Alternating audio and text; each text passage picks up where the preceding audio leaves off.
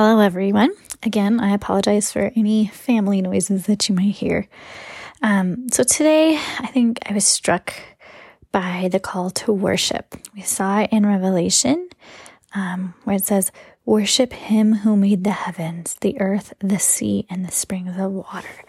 And we saw it in our Psalms passage when it says, "When I am afraid, I will trust in you. In God whose word I praise, in God I trust, I will not be afraid.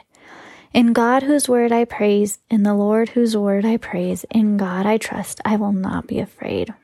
And at the end when it says, "I am under vows to you, O God, I will present my thank offerings to you. For you have delivered me from death and my feet from stumbling, that I may walk before God in the light of life." Yeah, 2021 was a really hard year for me and for my family. We had 3 deaths in our family, and my husband and I spent a good portion of our year caregiving for my elderly father, and we had to live a lot of it in isolation because we're working with high-risk people, and it was really hard. But these passages, these calls to worship, reminds me of God's goodness. And it's actually been hard for me to see God's goodness this past year. And I think something that I found comforting, especially during this season of Advent, is remembering that one of God's names, Emmanuel, remembering that God is with us, that God is with me.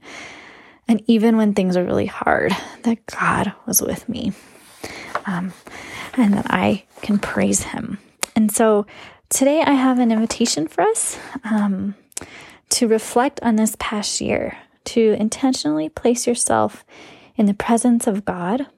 Recall all of God's gifts and provisions and guidance and love towards you. Remember his love towards you.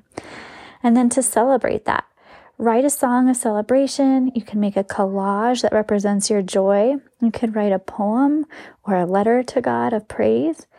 Play music and dance before the Lord, or even memorize a verse and repeat it all throughout the coming days as we end this year.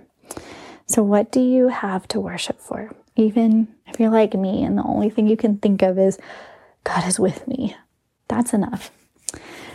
Father, thank you for being with me and for being with us, God. Even through the hard times, you have not forsaken us. You are there and you love us dearly.